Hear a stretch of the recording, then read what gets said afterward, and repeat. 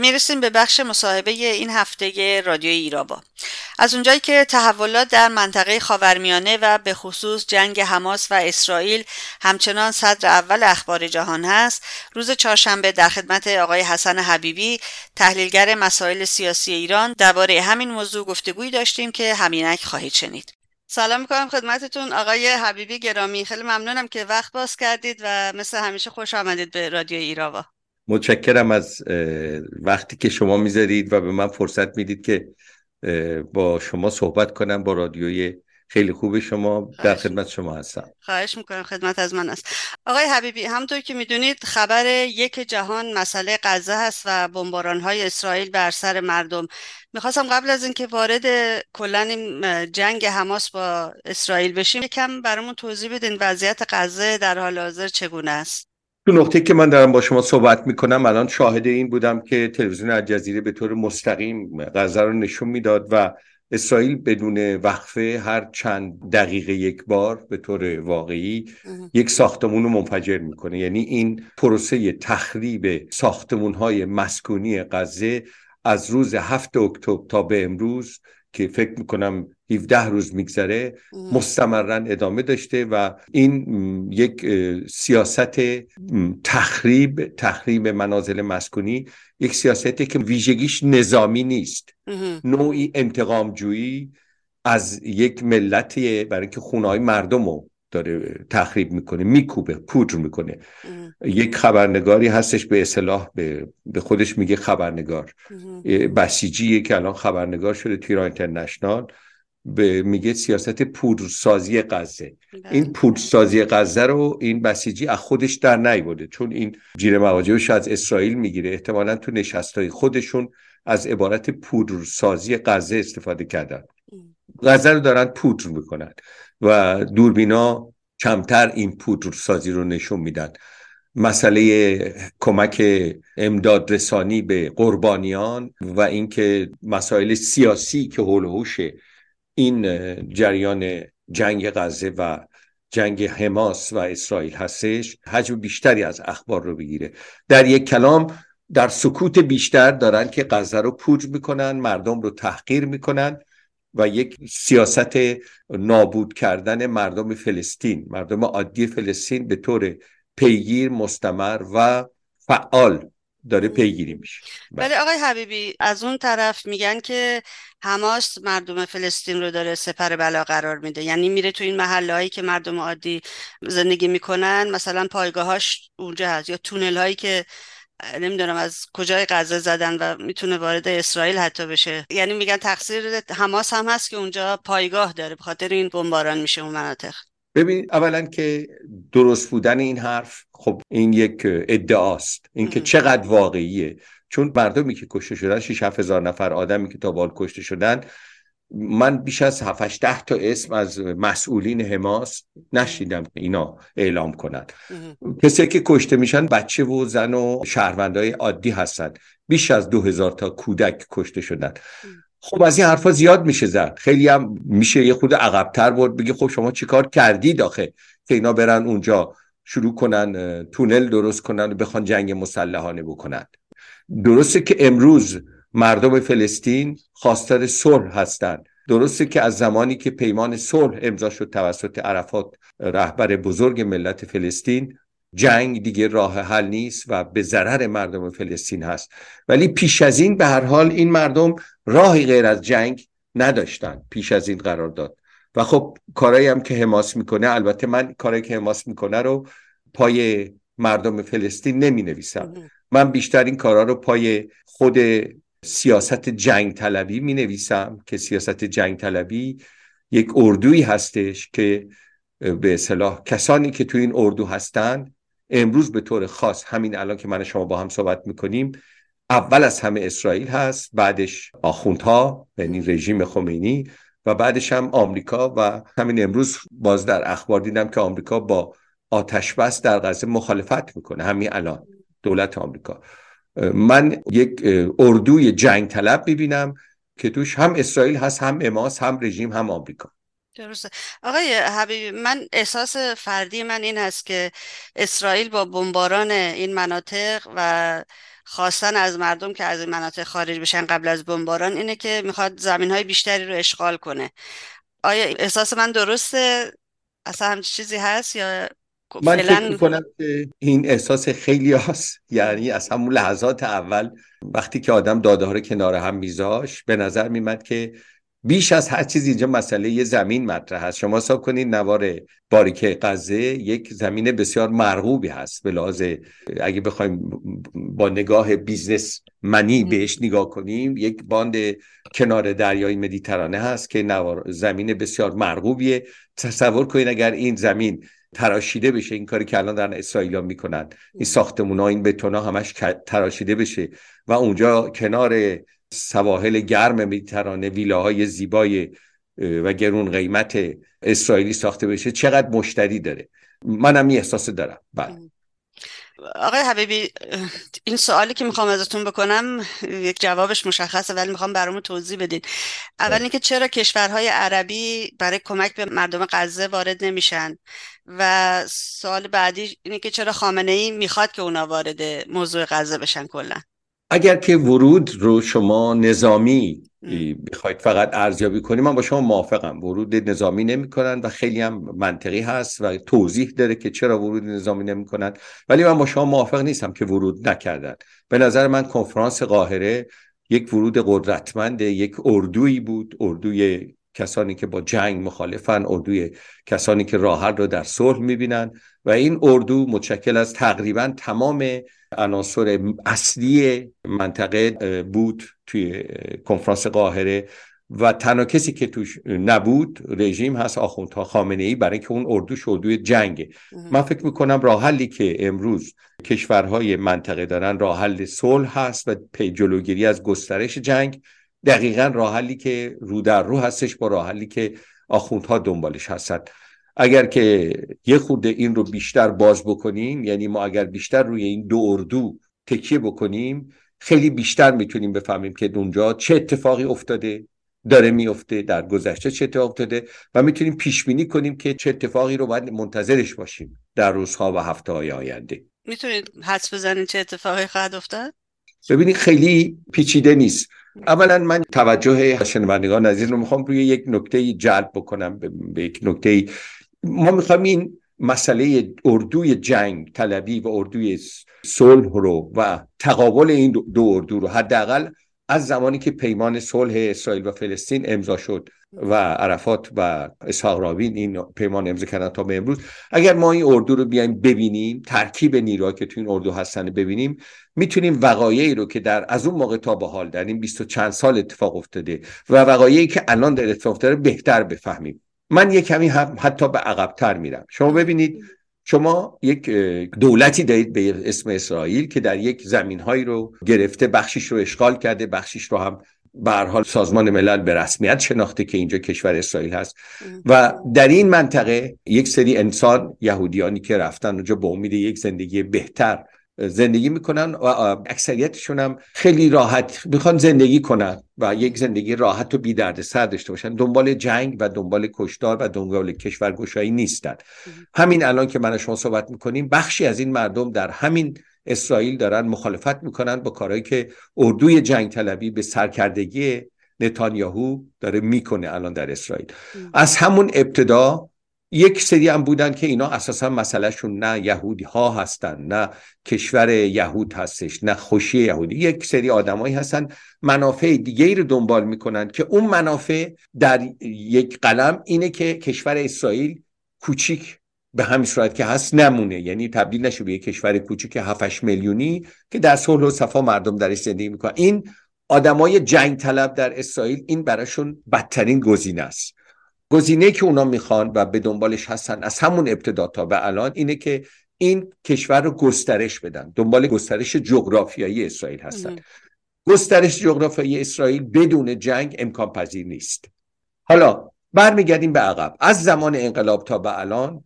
فرض کنیم که اگر ما این آدمای جنگ طلب اسرائیلی بودیم و میخواستیم که اسرائیل رو گسترش بدیم، چه کارهایی باید میکردیم؟ یک، بایستی مخالفین یا دشمنان اصلیمون در منطقه خاورمیانه رو از بین میبردیم. اول این بود. خب شما میبینید به هر حال اینا تمام اتحاد کشورهای عرب که ویژگیشونه که مسلمون هستن رو در روی خودشون میدیدن برای گسترش اسرائیل. توی این اتحاد کشور عرب همه یه دست نبودن. مثلا عراق از همه جدیتر بود در مخالفتش با گسترش اسرائیل، یا حتی با اینکه این اسرائیل رو به رسمیت بشناسه. همینطور سوریه، لبنان و خیلی جای دیگه، یمن. ما میبینیم که بعد از انقلاب یک نیروی در ایران اومد سر کار که این نیرو بدون اینکه اسرائیلیا بخوان خودشون وارد جنگ بشن با دشمنانشون، شلیک بکنن، پولی خرج بکنن، این کار رو برای اسرائیلیا کرد و به خوبی هم کرد. یعنی خمینی اول از همه اومد رفت و عراق رو که اصلی ترین دشمن این پروژه گسترش اسرائیل یا صهیونیسم بود، زد، لت و پار کرد، عراق رو زمین زد. بعدش هم که وقتی که آمریکایی‌ها اومدن ارتش آزادی بخش رو که مانع خمینی بود خرید سلاح کردن، ادامه این کار انجام شد.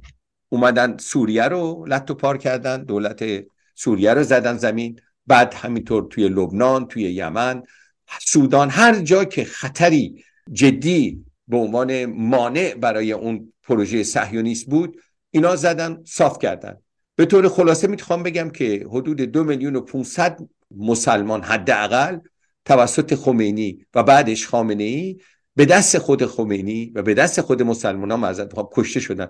یعنی مسلمان‌ها با پول خودشون زدن همدیگر رو کشتن، رفتن نفت و گاز هرچی داشتن فروختن، کمپانیای سلاح ساز رو خریدن، زدن همدیگر رو کشتن. صهیونیست‌ها در اسرائیل هم نشسته بودن و خب خیلی خوب بود، یکی داشت براشو این کارو میکرد.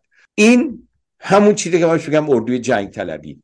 این اردو تا به امروز اساساً بر بحران سازی و بحران زایی پیش اومده. خط جنگ طلبی از زمانی که عرفات متوجه این شد، خب جلوش ایستاد، صلح رو پذیرفت و راه حل دو کشور، کشور فلسطین و اسرائیل، به عنوان تنها راه حل برای صلح در منطقه پذیرفته شد.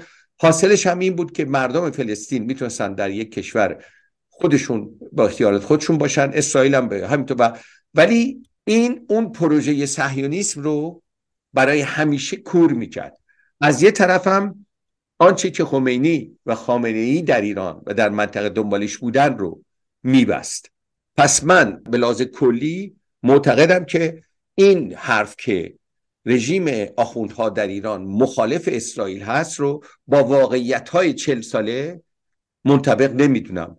هیچ کسی بیشتر از رژیم آخوندها نمیتونست به گسترش ایده صهیونیسم در خاورمیانه کمک بکنه با کاری که کردن. یعنی بیلان 40 ساله داره اینو میگه.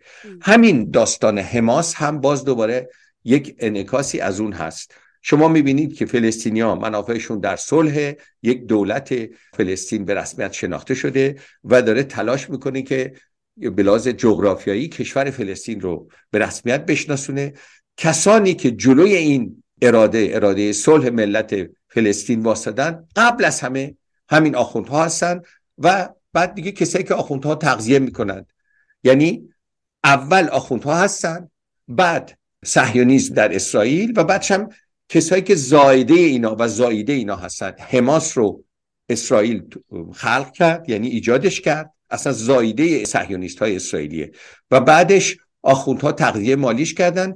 کاراییش برای این جنگه. حماس کارش جنگ آفرینی و تنش آفرینیه. درسته که به کمک فلسطینی‌ها این کارو میکنه، آدمایی که توش جنگ آفرینی میکنن، جنگ میکنن و این کشتاری که کردن اینا فلسطینیان، ولی اینا فقط فلسطینی، یعنی عربی حرف میزنن و شناسنامه‌شون فلسطینیه، وگرنه اینا مدافع منافع مردم فلسطین نیستن. عین ایران، مثل پاسدارا فقط فارسی حرف میزنن، شناسنامه‌شون ایرانیه، ولی دشمنان مردم ایرانن. حماس هم دقیقاً همینطوره. عملکرد حماس جدیترین دشمنی با خواست مردم فلسطین و صلح در فلسطین است و بزرگترین کمک برای اینکه اسرائیل بتونه سیاست گسترشش رو، صهیونیسم، جناح نتانیاهو، جناحی که گسترش اسرائیل میخواد، بتونه پیش ببره کارشو. شما ببینین، یک کلمه فقط من میگم، اگر که اینها اسباب کار رو فراهم نکرده بودن، همین حماس به صفت بازوی نتانیاهو و بازوی خامنه‌ای، اگر اسباب این حمله رو فراهم نکرده بودن، مگر کسی میتونه بلند شه بیاد اینطوری تو روز روشن یه شهر رو با بمب صاف کنه، 2-3 هزار تا کودک رو بکشه، بعد ابرقدرت جهانم بگه آتش بس نکن، بگه ادامه بده؟ نمیتونه این کارو بکنه. کی براش این شرایط رو مهیا کرد؟ پس اون کسی که این شرایط رو براش مهیا کرد دشمنش نیست. حماس نمیتونه دشمن اسرائیل باشه. بزرگترین خدمت رو کرده به نتانیاهو. درست. دشمن مردم اسرائیل هست، آره، اسرائیلی‌ها رو کشته، ولی دشمن جنگ طلبان اسرائیل نیست. در عمل میبینیم که بزرگترین کمک کنندهشون هست.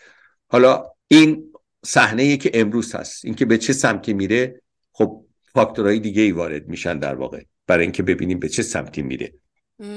آقای حبیبی، با این توضیحاتی که شما دادید الان من یه چیز تو ذهنم اومد که پس ما با یک سری آخوند بی سواد و چه میدونم ریش و پشموی کثیف روبرو نیستیم. اینها برنامه داشتن، با برنامه اومدن. این نگاه درسته؟ ممکنه که به طور واقعی اینا یه مش از چی میگن، یه مش واقعا اراذل و اوباش و زالوهای کشور ما بودن، ولی یه ویژگی که داشتن اینه که به دلیل اعتقاداتشون متشکل بودن، سازماندهی داشتن، تشکل داشتن، و اونایی که نیاز به این داشتن که در ایران قدرت دست یک نیروی متشکل بیفته، بهترین کسی که پیدا کردن خمینی و آخوندها و اون تشکل هیئتیشون بود. به هر حال میتونستن خط پیش ببرن چون تشکیلات داشتن در مقطع انقلاب و نیروهای انقلابی همه در زندانها بودن، سازمانها ضربه خورده بودن، رهبرانشون همه اعدام شده بودن توسط شاه که اون یه جور دیگه خدمت میکرد، خطش و خدمتش فرق میکرد با آمریکا. این نیرو دست کم نباید گرفتش. درسته که از پوسیده ترین، عقب افتاده ترین، متحجر ترین، زالو صفت ترین اقشار جامعه ایران بودند، ولی یک سری آتو داشتن. همین تفکر پوسیده شون، همین تفکری که تو نقطه‌های دیگه میبینیم، همین بنیادگرایی رو ما تو جای دیگه هم میبینیم. اونایی که در اون ور دنیا نشستن، اون تو اسرائیل نشستن، میگن ما قوم برگزیده هستیم و در به اصطلاح همین مبنا مردم اسرائیل رو هم قربانی میکنن، به اسیر کردن و جنگ رو دائما برش میتابن و میدمن. اونا هم همین تفکر رو دارن، خیلی به هم نزدیکن، اتفاقا تو پراتیکاشون هم خیلی به هم نزدیکن. دشمن هم نیستن به هیچ وجه، کمککار هم بودن در 42 سال گذشته. بدون آخوندها در ایران هرگز پروسه صلح اینجوری زمینگیر نمیشد، به گل نمیشست و پروسه جنگ و جنگ طلبی که در اسرائیل یک سری دنبالش هستن اینطوری صحنه سیاسی اسرائیل رو نمی گرفت.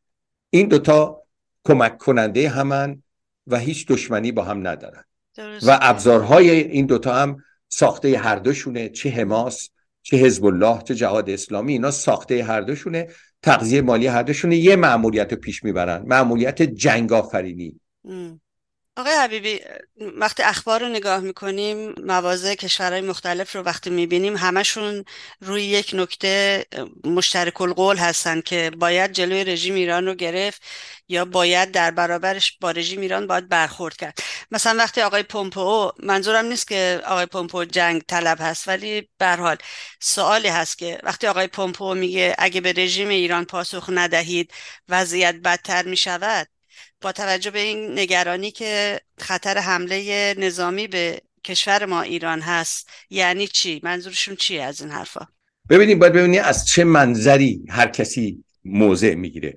آقای پومپئو از منظر صلح طلبی و صلح خواهی که در مقابل رژیم صف بسته. درست. این داستان غزه یه داستان ساده ای نیست، یک پروژه خیلی پیچیده مشترکه. به نظر من پروژه مشترک نتانیاهو خامنه‌ای بود با صحنه‌گردانی حماس که برای هر دوشون کار میکنه، در خدمت هر دوشون هست. در این پروژه با توجه به اینکه قربانیان بسیار زیادی از مردم بیگناه اسرائیل گرفت و به نظر من همونقدر نتانیاهو در کشته شدن اسرائیلی ها دخیل و مسئول هست که آخوندها، که حماس و همه اینها در این جنایت دست داشتن و اصلا آگاهانه این رو ما شاهد یه چیزایی بودیم که بالاخره واقعیت اینه که انگار داشتن یک نمایش لایو، یعنی نمایش زنده برای آماده سازی افکار عمومی جهانی اینا ترتیب داده بودن. ظاهرش اینه که حماس دستور عمل داده، ولی ما که میدونیم حماس یک کارگزاره. کسی که پشت حماس آخوندهان، از اون طرف منافعش هم تو جیب جنگ طلبان اسرائیل رفت. نتانیاهویی که دیگه تو جامعه اسرائیل هیچ جایی نداشت، به سختی حکومت میکرد، حذف داشت میشد، پروژه جنگ طلبی در اسرائیل داشت به حاشیه میرفت، صلح طلبان اسرائیل داشتن قوی تر میشدن. خب یه دفعه صحنه برگشت. پس این جنایت به نظر من تعداد این که جلوی دوربینا آدم بکشن، سر ببرن و این چیز خیلی ابلهانه‌ای که سعی میکنن بگن که ما غافلگیر شدیم. اون روزای اول نتانیاهو خیلی روی این مانور میداد که ما غافلگیر شدیم. شین بت که همه به عنوان قدرتمندترین سازمان اطلاعات امنیتی جهان میشناسنش، برای اولین بار در تاریخش اومد گفت ببخشید ما کارمون رو خوب انجام ندادیم، ما مثلا بد بودیم، ما تقصیر ما شد. اینا بیشتر به نظر فیلم‌ها و بازی‌ها و نمایشاتیه که نشون میده برای اینکه بالاخره خیلی چیزای ساده‌ای هستش که باعث میشه که آدم نتونه باور کنه این سناریو رو که مثلا حماس قدرتمند اومده 1600-700 تا اسرائیلی رو کشته. اصلا تصورش غیر ممکنه. شما ببینید در همین کشورهای اروپایی وقتی 1000 تا 2000 تا جوان یه جا جمع میشن با هم آواز بخونن، بزنن، برقصن، حداقل 200 تا پلیس دور و برشون برای اینکه مواظبت بکنن ازشون. تو این کشورهای امن در 3-4-5 کیلومتری یه مرزی که اونورش آتش هست، یعنی آتش و پنبه، 2-3 هزار تا جوان اونجا شما تو فیلم‌ها یه دونه پاسبان نمی‌بینی که یه تیرچمون دستش باشه، یه باتوم دستش باشه. یعنی قشنگ معلومه یه دامی رو درست کردن، یه تومه‌ای همون جوونا رو گذاشتن وسطش، از اون ورم یه حیوان وحشی مثل حماس رو پروروندن، انداختن به جونش. فیلماش هم گرفتن پخش کردن که افکار عمومی رو آماده کنن که بعد غزه رو بکوبن، غزه رو اشغال کنن، به لحاظ جغرافیایی غزه رو بگیرن. اگر که اسرائیل موفق بشه غزه رو بگیره و اشغال کنه و مردم فلسطین رو از اونجا بیرون کنه، به طور واقعی پایان رویای دولت فلسطین هست. چون دیگه چی خاکی نمیمونه، بقیه‌اش هم میگیره. یعنی اگر این لقمه رو قورت داد، بقیه‌اش رو هم قورت میده. پروژه این بوده. پس ببینید اگر که به طور واقعی اینها دنبال اینن که گسترش بدند و خب شما ببینید همه چیز یه دفعه چرخید به نفع جنگ طلبی. نتانیاهو که مشکل داشت الان تمام احزاب باهاشن، تمام کسایی که رزرویستا یعنی کسایی که ذخیره بودن با نتانیاهو مشکل داشتن، همه اینا الان مجبورن طبق قانون بیان تفنگ دستشون بگیرن فلسطینی بکشن، در حالی که خیلی هاشون مخالفند، صلح طلبند، ولی چاره‌ای ندارن دیگه. در چارچوب قوانین اسرائیل نظامی هستن، باید بیان و آدم بکشن. این خواست یک طرف ایرانی هم داره، اونم آخوندها. اگر که این غزه رو بگیره، بدون شک آخوندها از این فرصت استفاده میکنن برای اینکه جنگ رو گسترش بدن، چرا که اونا هم نیاز به بحران و صدور بحران دارن. یعنی تو جنگ طلبی هم نتانیاهو خیلی گیرش میاد، هم خامنه ای. موزگیری آقای پومپئو صفبندی در برابر اینه، در برابر گسترش جنگ، در برابر اینکه آتش جنگ بیشتر از این نشه. جلوی این پروژه رو میخواد بگیره آقای پومپئو و تمام کسایی که امروز خواهان آتش بس و کاهش هستند. شما ببینید در کنفرانس قاهره فقط فرانسه شرکت نکرد، همه دولت‌های اروپایی و آمریکا حضور داشتن. آقای مکرون رو دیروز به زحمت در اسرائیل باهاش صحبت کردن، خیلی با بی‌حرمتی باهاش صحبت کردن. ملاقات با رئیس جمهور اسرائیل داشت، اولین ملاقاتش. رئیس جمهور اسرائیل مقام سیاسی محسوب نمیشه، یه مقام تشریفاتیه. برای اینکه خط فرانسه با خط بقیه اروپا یکی نیست. خط فرانسه همون خطی که آقای پومپئو هم ازش صحبت میکنه. گسترش جنگ خواست آخوندهاست، خواست نتانیاهو و خواست کسانیه که میخوان که اسرائیل گسترش پیدا کنه. مثل اینکه جنگ فقط برای آخوندها نعمت نیست آقای حبیبی، برای نتانیاهو هم نعمت خیلی خوبی بوده از اول. بله همینطور بوده. از در 40 سال گذشته برای نه تنها نتانیاهو، برای همه جنگ طلبانی که ببینید سر صلح طلبی اسرائیل رو خود اسرائیلیا بریدن. خودشون در اسرائیل اسحاق رابین رو ترور کردن. من اصطلاحاً گفتم شیمون پرز. اسحاق رابین رو، یعنی جنگ طلبی در اسرائیل به اندازه جنگ طلبی در ایران، حداقل به اندازه جنگ طلبی آخوندها، وحشی و آدمکش هستش. وقتی که یک شخصیت اسرائیلی، به هر حال اسحاق رابین شخصیت کمی نبود در اسرائیل، با بریدن سر اسحاق رابین اینا سر اراده صلح رو در اسرائیل بریدن تا به امروز. الان هم که میخوان اصلا برای همیشه این اراده صلح رو زیر خاک کنن. اینا به دنبال زیر خاک کردن و مدفون کردن طرح کشور فلسطین و اراده صلح هستن. فکر میکنید آقای حبیبی، چون صحبت میشه سر اینم توی رسانه‌های بین المللی که ممکنه که اسرائیل ارتش بفرسته، یعنی با نظامی پیاده و به قول معروف پوتین روی زمین قرار بگیره، آیا احتمالش هست که به صورت پیاده ارتش بفرسته داخل غزه؟ این خواست نتانیاهو بوده، از همون اولم اصلا آماده کرد، رزرویستا رو فراخوان داد، اومدن الان بیش از 100,000 نزدیک به 200,000 نیروی مسلح در مرزها آمادن که باریکه غزه رو اشغال کنن. ببینید اگر که بخوان این خاک رو صاحب بشن، یعنی خالی از فلسطینی بکنن، باید جنگ زمینی بکنن.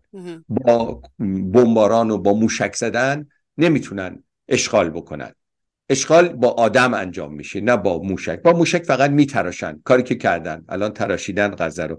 نزدیک به 10,000 ساختمون تا جایی که خوندم آخرین اخبار اینا تخریب کردن. اصلا تخریب ساختمون اصلا تو جایی که کسی آدم نظامی نیست، کسی اونجا نیست که داری شما تخریب میکنی به بهونه اینکه حماس اونجاست. کجاست حماس؟ واقعا آدم بعضی وقتا شک میکنه، میگه گاهی وقتا خودشونن نکنه اینا موشک میزنن برای اینکه بگن هنوز حماس هست، چون توی اون خون و آتش و چیز اصلا حماس دنبال یه لقمه نون اگه کسی هم اونجا باشه. آدمی شما اونجا قابل آدم اصلا پرنده پر نمیزنه، ولی خب اینا دستور نمیدن. به هر حال اگرم باشه باز جزء پروژه‌های خودشونه، چون اگر از اونجا 4 تا موشک شلیک نشه به این شهرهای مرزی، اینا مجبورن دیگه برگردن عقب. ببینید 2 تا اراده در مقابل هم صف کشیده.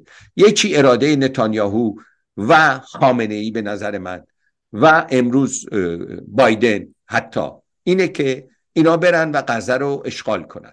حالا بایدن ممکنه که مردد باشه، ولی اون 2 تا اراده حتما بر این هستن که غزه اشغال بشه، غزه گرفته بشه، چون اون موقع در واقع خامنه‌ای دامنه نفوذش رو میبره توی بخشای دیگه فلسطین، بخشایی که امروز تحت کنترل حماس نیست. بالاخره این 2,200,000 تا آدم که آب نمیشن برن تو زمین، اینا میرن جای دیگه. آدمایی هم که کشته دادن و سابقه شون هم اینه که به حماس رأی دادن، اگه برن تو جایی که محمود عباس هست، به هر حال دیگه اونجا کارایی محمود عباس و صلح و اینا برای همیشه از بین میره. یعنی اگر اینا اشغال کنن غزه رو، ایده صلح برای همیشه از بین میره و این همون چیزی که خامنه‌ای میخواد. پس این 2 تا اینو میخوان، برای همینم باید برن اشغال زمینی بکنن. یه اراده هم جلوشونه، اون همون کنفرانسی بود که در واقع به نظر من بسیار چشمگیر بود، حیرت انگیز بود. برای اولین بار یک قدرت سیاسی در مقابل اراده جنگ طلبی صف بست. این اون عکس العمل پیش بینی نشده ای بود که به نظر من نتانیاهو و خامنه‌ای فکرشو نمی‌کردن. این عکس العمل سنگر جدیدی برای صلح طلبی و صلح خواهی شکل گرفت. البته منافع خود این کشورهای عربی، مصر به خاطر اینکه نمیخواد اون همه پناهنده بریزن تو خاکش، عربستان سعودی باز به صورت دیگه، همه اردن باز به خاطر دیگه، هر کسی منفعتی داره و اینا برای اولین بار یک سنگر جدیدی با خط صلح در مقابل جنگ طلبی اسرائیل، این پیش بینی نشده بود. این همون چیزی که باعث شده که اینا تا الان نرن غزه رو اشغال کنن، اگر نه قرار بود از همون روز اول برن اشغال کنن. پروژه‌شو این بود، اشغال زمین. درسته. بلینکن هم آقای حبیبی دوباره وعده پاسخی سریع و قاطع به مینا میگن ایران، به رژیم ایران داده. بایدن چی میگه این وسط؟ میخواد چی کار کنن اصلا؟ من فکر میکنم که هر کدوم خطاشو متفاوته. در آنچه که به نتانیاهو و بایدن و بلینکن برمیگرده اینه که غزه تحت کنترل اسرائیل باشه، یا حداقل بخش مهمیش تحت کنترل اسرائیل باشه.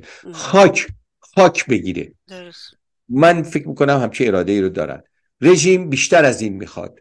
رژیم میخواد که در واقع اگر بشه آتش جنگ بالاتر بگیره، لبنان هم واردش بشه، کسای دیگه هم وارد جنگ بشن، به خاطر اینکه نیاز داره که قیام رو با بردن بحران به خارج از مرزهای ایران کنترل بکنه، جلوی قیام رو بخواد بگیره. این اون چیزی نیستش که خواست نتانیاهو باشه. در این نقطه منافعشون با هم یکی نیست. منافع مشترکشون اینه که جنگ همینطوری خاموش نشه. این منفعت مشترکشونه. یه چیزی گیرشون بیاد هر کدوم. ربیعی، آقای حبیبی، سخنگوی دولت روحانی بوده، بله. یک صحبتی کرده ولی اشارش به نفرت مردم ایران از جنگ افروزی های منطقه‌ای رژیم هست. میگه که بالاخره بخشی از جامعه ما ابهام دارد، حالا میبینیم واکنش هایشان را. من نمیخواهم باز بکنم اینجا، از توی مسابقه فوتبال میبینید تا یک تشییع جنازه میبینید، خیلی جاها این واکنش ها را میبینید. خب این موضوع مردم ایران است که وارد بازی های رژیم و جنگ افروزی های رژیم نمیشن.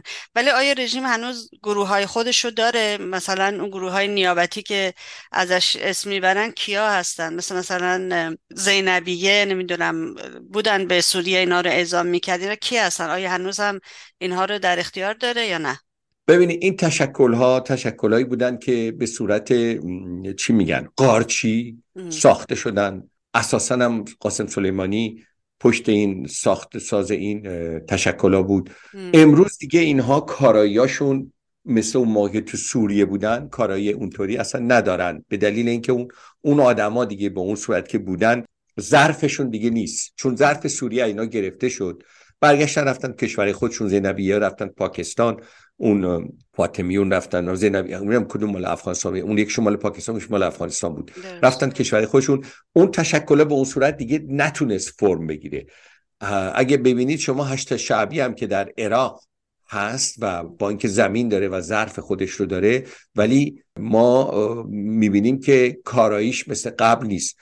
این چه صحنه نشون میده.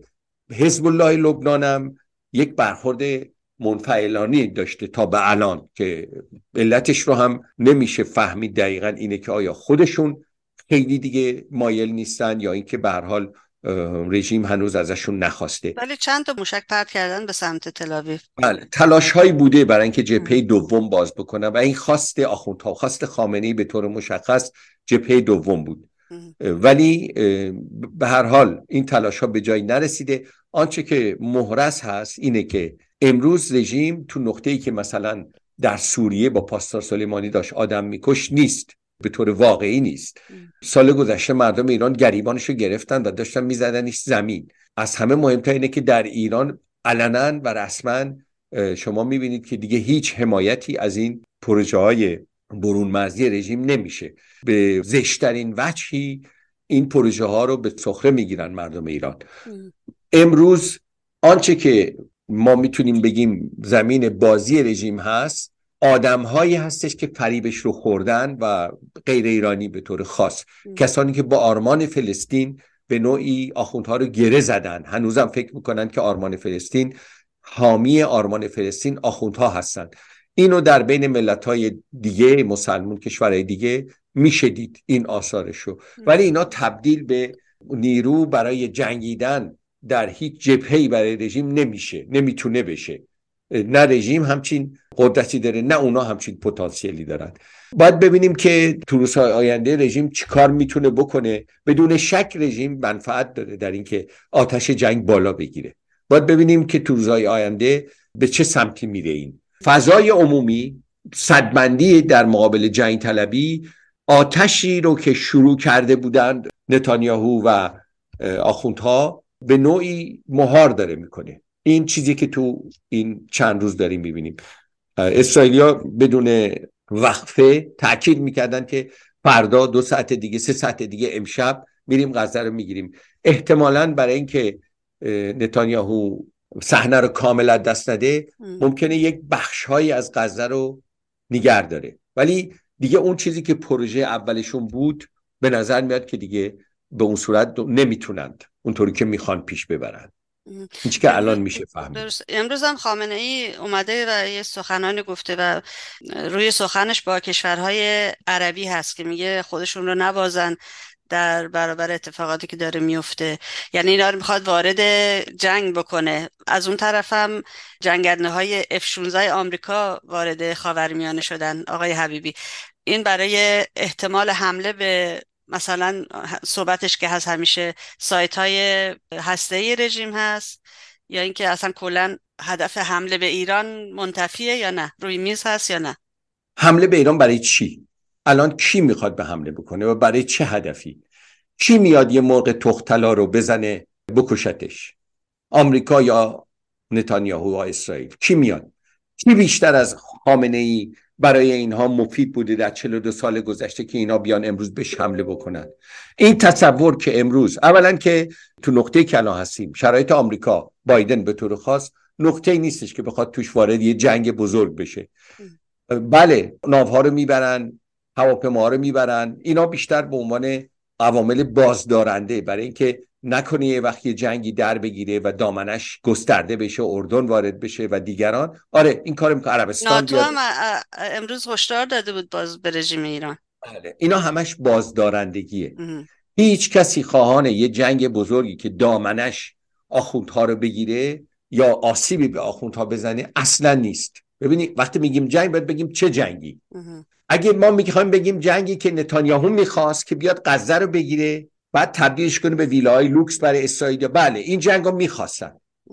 اصلا هدف این بود. برای همین هم اینقدر قیمت داد اولش، اینقدر آدم اسرائیلی سفارش کرد بکشن، ازشون فیلم گرفت از کشتار اسرائیلیا، افکار عمومی را آماده کرد برای اینکه میخواست خاک بگیره، میخواست اشغال کنه، میخواست تقویت بشه. پروژه جنگ طلبی میخواست تقویت بشه. جنگ طلبی اسرائیل، گسترش خاک اسرائیل، اون یه جنگه. ولی یه جنگ گسترده‌ای که توش مثلا به ایران یعنی به آخوندها حمله بشه، مناطقی از خاک ایران بمبارون بشه، مثلا سپاه یا چیز اتمیش، اینا همه رویاست. هیچ کس این کارو نمیکنه. نه آمریکا، نه نتانیاهو در اسرائیل، هیچ کدوم اینا هیچ منفعتی در 42 سال گذشته بالاتر از این نداشتن که آخوندها بهشون آسیب نرسه، حفظ بشن. الان هم همونطوره. هیچ کی بهتر از آخوندها مسلمون نکشته با کمترین هزینه، با پول خود مسلمونا. اینه که هیچ کس بهتر از خود آخوندها کشورهای مسلمان رو خراب نکرده، خاورمیانه رو پودر نکرده. این پودرسازی که اون پوریا زراعتی میگه پودرسازی، این پودرسازی رو خامنه‌ای در اشل گسترده انجام داده، رهبر همون پوریا زراعتیش از وسیجیای همین خامنه‌ایه. پودرسازی رو خامنه‌ای به بهترین وجه در سوریه، در لبنان، در یمن، در اینا به طور گسترده کرده تا یک کشوری که مال اردوی جنگ نیست، عربستان سعودی، تا سر بلند کرد، آرامکو رو درست کرد، همون روز اول زد خرابش کرد، مبادا اینا قوی بشن، تقویت بشن، قدرت اقتصادی بشن. یعنی تمام کشورهایی رو که به نوعی خطری برای جنگ طلبی اسرائیل محسوب میشدن یا زد از بین برد، مثل عراق و سوریه، و یا ضعیفشون کرد مثل عربستان سعودی، کویت. این اون داستانیه که ما شاهدش هستیم. کی میاد به اینا آسیب بزنه؟ هیچ کس آسیب نمیزنه. اینا تبلیغاتیه برای اینکه توجهات مردم رو از قیام منحرف کنن. هر کسی، امروز دیدم یه سری جمع شدن، بیانیه جمع کردن که به ایران حمله نکنه، انگار که مثلا کسی میخواد به آخوندها حمله بکنه. اینا که این بیانیه ها رو امضا میکنن، اینا همه زیر چتر اطلاعات سپاه هستن. هموطنان عزیز، اگه میخواید آدمایی رو که مزدبگیر اطلاعات سپاه هستن، یعنی حقوق روزانه‌شون رو از اطلاعات سپاه، از خامنه‌ای، از زیر عبای خامنه‌ای میگردن، برین این اسما رو نگاه کنیم. تک تک اینا از زیر اون عبا اومدن، چون حرفاشون به نفع خامنه‌ایه. آی مردم وای میخوان حمله کنن، خب مردم میرن تو خونه‌هاشون، قیام خاموش میشه. خامنه‌ای همینو میخواد دیگه. بحران، صدور بحران، هیاهوی تبلیغاتی. کی میخواد به آخوندها حمله کنه؟ به جز مردم ایران هیچ کس هیچ منفعتی در زمین زدن آخوندها نداره. هیچ کس. همه منفعتشون در موندن آخوندها در ایرانه. به طور خاص نتانیاهو. آقای حبیبی، شما میدونین که توی کشورهای مختلف تظاهرات در حمایت از فلسطینیان در غزه برگزار میکنن. دیدم یا دیروز بوده یا امروز، مسیحیانی که در قسمت اسرائیل نشین این منطقه هستن، اونا هم به خیابون‌ها اومدن و خواهان متوقف شدن بمباران غزه هستن. به نظرتون ما به عنوان ایرانی، به عنوان کسانی که به هر حال از اون منطقه هستیم، در این تظاهرات حمایتی از فلسطینیان باید شرکت کنیم یا نه؟ ببینید، تظاهراتی که در حمایت از مردم فلسطین میشه بدون شک تظاهرات در حمایت از صلح هست و همه ماها ایرانی‌ها خواستار صلح هستیم و خواستار تشکیل یک کشور فلسطینی در مقابل کشور اسرائیلی، یعنی خواستان طرح دو کشور هستیم.